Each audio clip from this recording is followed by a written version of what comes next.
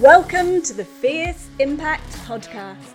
I'm your host, Hayley Maxwell, brand clarity and messaging coach, copywriter, ferocious ice cream eater, and leopard print lover. If you're ready to harness the incredible brand building power of words so you can become memorable, meaningful, and the only real choice for your dream clients, this is the podcast for you. Let's get started.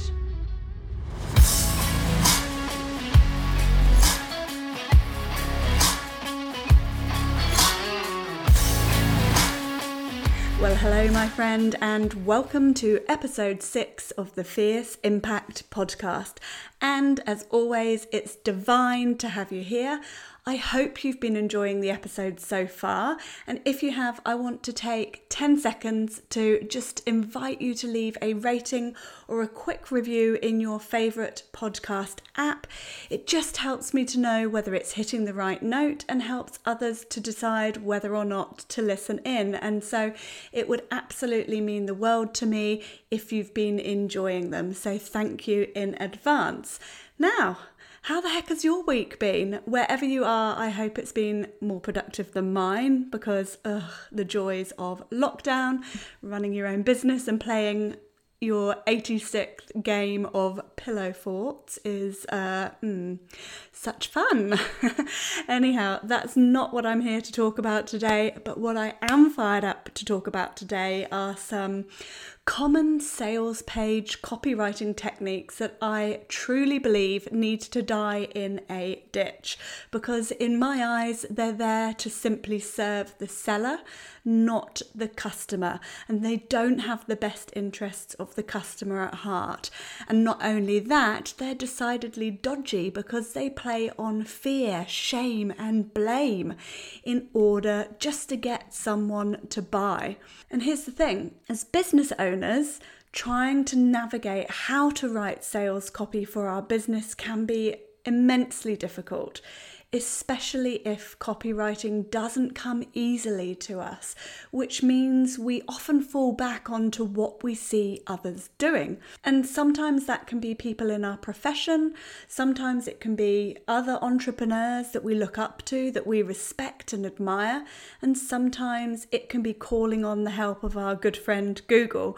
And because we see other people doing it, especially those who we respect and admire, it can make it seem like it's the thing to do. Like, if it works for them, it should work for me. Or if it works for them, then, surely it must be okay.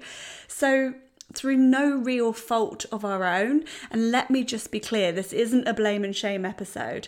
These rather dubious copywriting tactics become ingrained, they become the norm, and so it goes kind of round and round like a hamster on a wheel, essentially. But it's important for us as business owners to stop and take stock sometimes. And I know that's really hard when you're already so busy, and to ask ourselves whether these tactics feel right to us, whether they align with our values.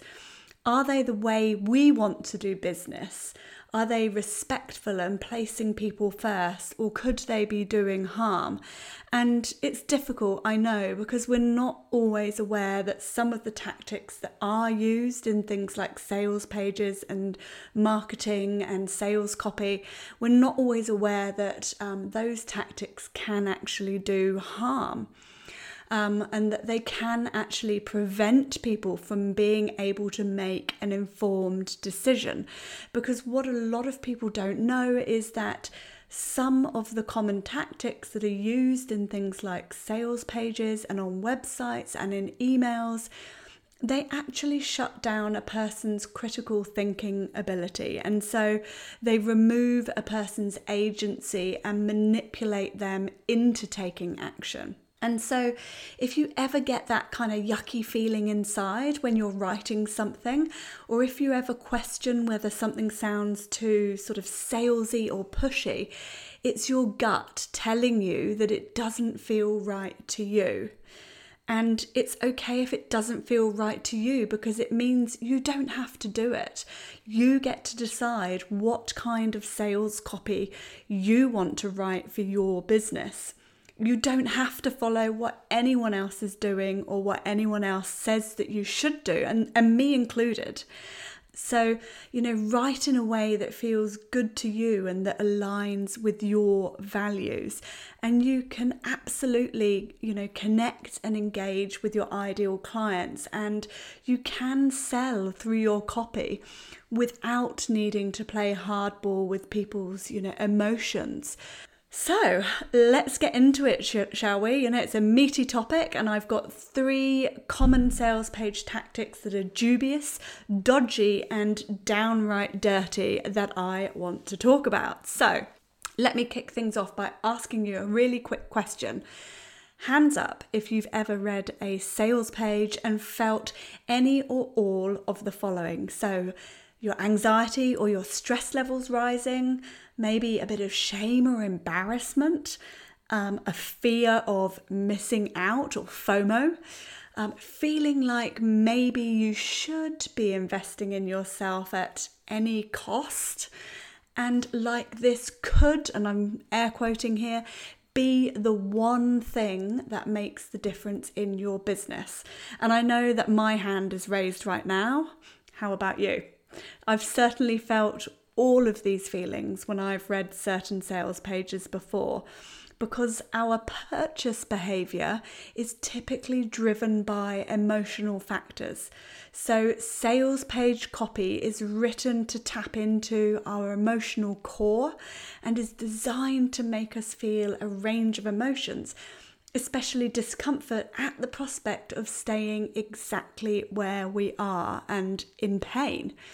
And so this brings me to my first rather dodgy copywriting tactic, and that is rubbing salt into pain points. And I'm sure that you've heard people saying, you've got to speak to your clients' pain points.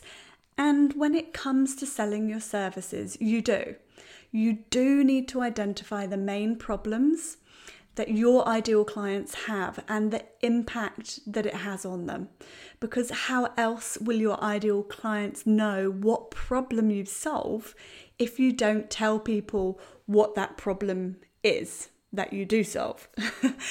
But where things start to go awry, where they start to get a little bit funky and dodgy, is when the sales copy keeps kind of poking and prodding at and rubbing salt into the reader's pain. And it can dig too deep and start shifting into a territory of making someone feel less than or shamed because they're not where they want to be. By making the reader, the potential customer, really feel the struggle and strife that the pain is causing them, it makes them feel a whole lot of discomfort. And when people are feeling discomfort, they buy to get out of that discomfort. And so ultimately it makes people feel crappy about themselves. So the pain point copywriting makes people feel really rubbishy about themselves. It makes them feel that the only way forward, the only real option they have to end that feeling of pain that they're in, is to buy whatever it is that is being sold to them. And essentially this is the crux of pain point copywriting. And I don't know about you, but I don't ever want the copy I write to make people feel crappy about themselves. So an alternative approach is to begin on a positive note. So when you're writing your sales copy, begin on a positive note. Highlight a positive, highlight a goal or a desired state you know your ideal client wants to achieve. Highlight a shared value or a shared perspective that you know that you both feel or have, to connect at a much deeper and more meaningful level that's more warming and kind of uplifting. So it'll help you to do that. You'll be able to connect at that deeper, more meaningful level. Instead of dwelling on the negatives by agitating those pain points until they're really, really sore, Encourage your reader to imagine their situation improved with your help. But keep it realistic, because in sales page copy, we don't need to over-exaggerate in order to sell. And so I think that this alternative approach, this more positive approach, just creates that greater air of positivity and is far more respectful and uplifting, which is a much nicer, kinder way to connect with your potential clients than to weigh them down with all their pain points. So ask yourself, when you're about to write some copy, how do you really want people to feel when they're reading your sales page, your website, or social media copy? Because when you think about it from this perspective, it can make a really big difference to how you write. So being clear on how we want our readers to feel and what action we want them to take shapes the tone and approach we take with our copy. So do you want them to feel inspired and empowered and motivated and excited? Or do you want them to feel disheartened and focused on all the problems they have and all the reasons that everything feels so hard? So you can probably feel how writing with those two different mindsets and two different approaches can change the way that you speak to and resonate with your ideal client. And so really what it comes down to is the values that you hold and the way that you want your relationships with people to begin. Okay, so diving into number 2, and this is atypical testimonials, so out of the box testimonials. So most of us know that providing social proof in the form of testimonials on our websites and sales pages and social media is a really powerful way to add credibility to your offer or service. So by carefully weaving your client testimonials into your copy and your marketing, you can use your client's voice to support the benefits and points that you make. And so testimonials essentially help potential clients during their decision-making process by enabling them to get an insight into, how you work, the kinds of results that you get for people, and how people feel now that they have obviously had that transformation. So by being able to understand that through testimonials, it helps potential clients to feel more secure about making the decision to work with you or to, purchase your course or your program. Because people want reassurance that you can help them to solve their problem and that you can help them to achieve the results that they desire. But what you may have noticed on sales pages is a tendency to highlight exceptional testimonials. And so this is the technique of using testimonials that share exceptional out-of-the-box results or atypical results. And so the problem with this is that using atypical results in a testimonial, particularly those showcasing kind of incredible financial results, and using those testimonials on a sales page in a high pressure situation is actually really misleading, because for people who are in a state of pain with the problem they've got, who are feeling stuck or disheartened, etc., seeing testimonials with incredible financial results can push people over the edge to buy, because they believe that they too will be able to get that kind of result. And I'm not saying that they can't ever get that kind of result, but the reality is that if it is an atypical result, and you've got a testimonial about that atypical result, it's likely that a whole lot of other factors have been in play for the person that did get that result. But the nature of a testimonial, which is obviously sort of short and to the point, doesn't ever provide enough scope to be able to add all the context that enabled that person to get that exceptional result. So, for example, were there other factors that enabled the person to get that fantastic result? So, did they have a big team? Have they got a full-time employee working with them? Have they already got a large, loyal email community of customers who are kind of ready to buy and really warm? Did they have a well-engaged social media following? So all of those sorts of things that will actually affect the kinds of results that someone might be able to kind of get out of the box straight away. So in cases like this, it's often useful to ask yourself, when you're working out what testimonials to use, ask yourself whether such a result, so if you've got some atypical results that have been amazing, ask yourself whether it would actually be better as a case study rather than a testimonial, because a case study allows you to provide detail about what else, if anything, may have contributed towards that success.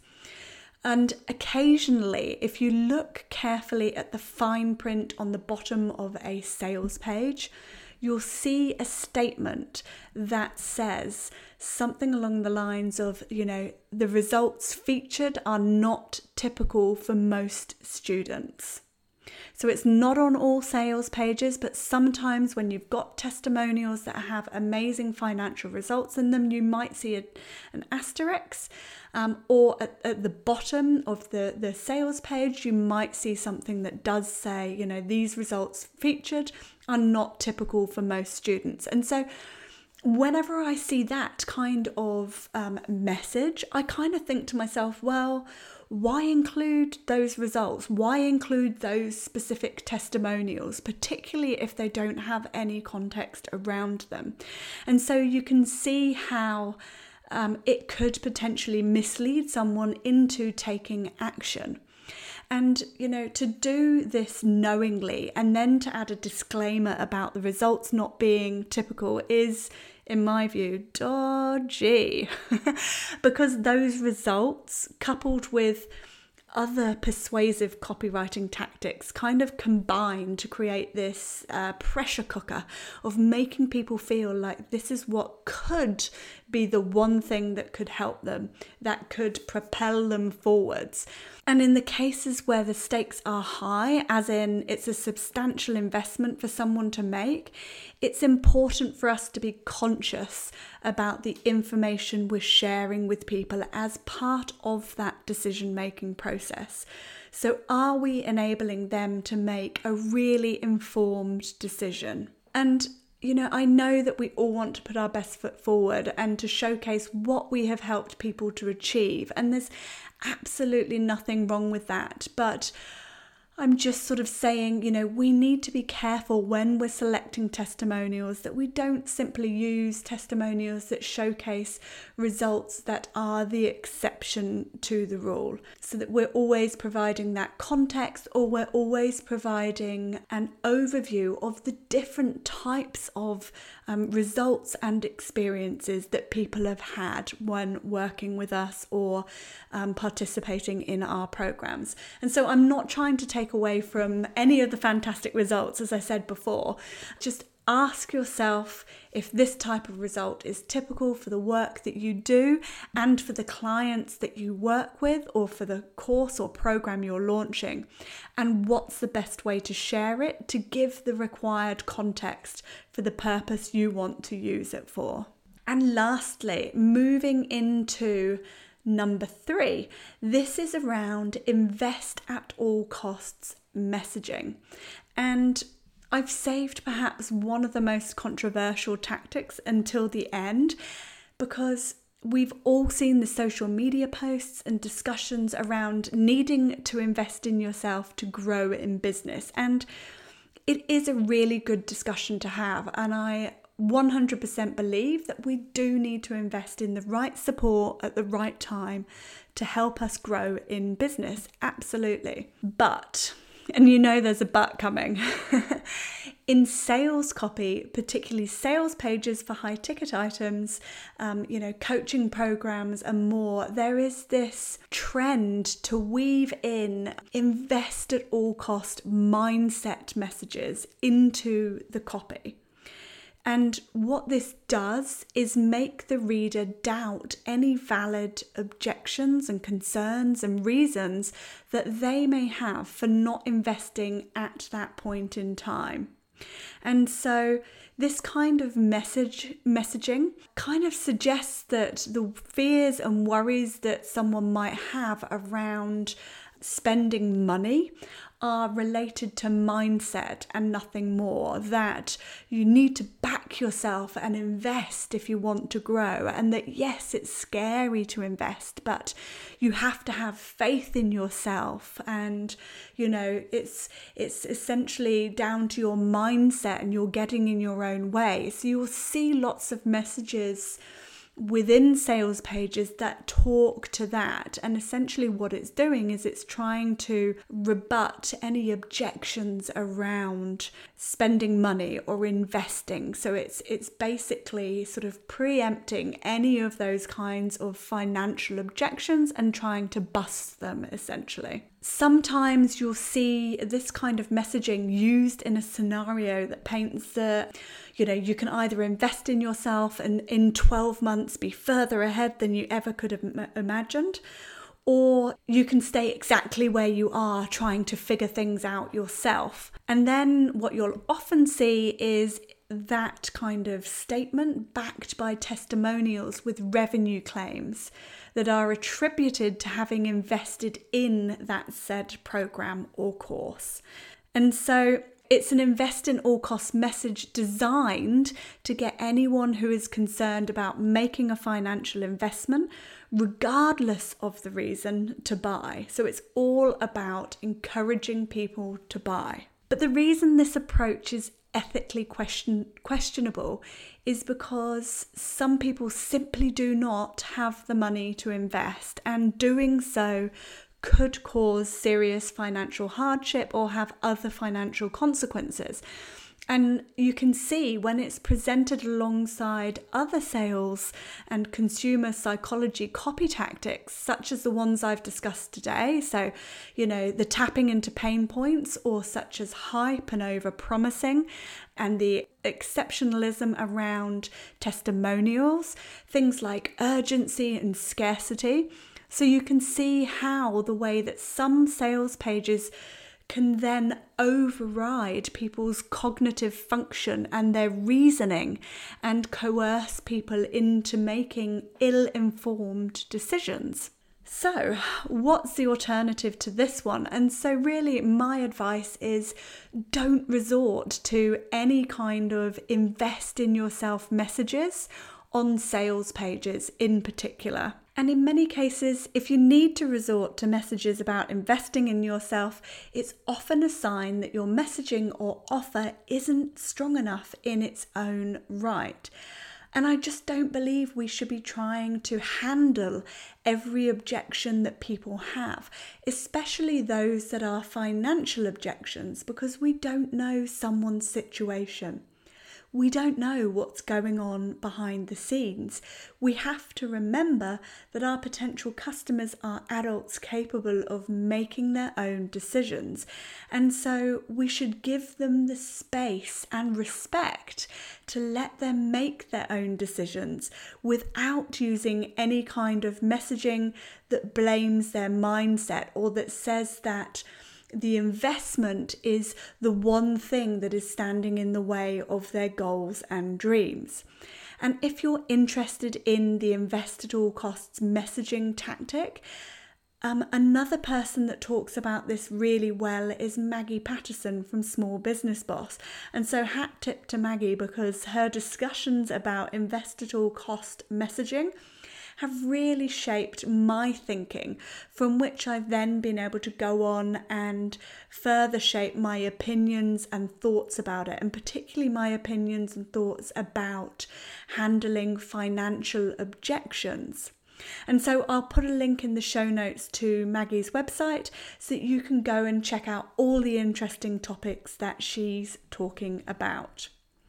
So, a bit of a bigger and I hope thought-provoking episode today, and it's not going to be the last time I talk about topics like this, but I believe these conversations are really important for us to have, even if they feel a little bit uncomfortable, because we don't know what we don't know, right? And if you've ever used any of these tactics and not realised or thought about them in this kind of way, and I know that I certainly have as a copywriter, and now I am actively working on unlearning all of this. And it's hard because it's so ingrained as the norm. But now that we know about it, we can choose to change how we do things. We can choose to do business our own way, choose to write copy so that it feels really good to us and is respectful to our readers. And so if you have any thoughts or alternative perspectives or light bulb moments about any of this, I would love you to send me a DM on Instagram or screenshot this episode and share it on stories and tag me in at Hayley Maxwell Writes. And as always, if you've enjoyed this episode and want easy access to my episodes when they drop, follow or subscribe to this podcast in your favourite podcast player. And until next time, go forth and be fierce.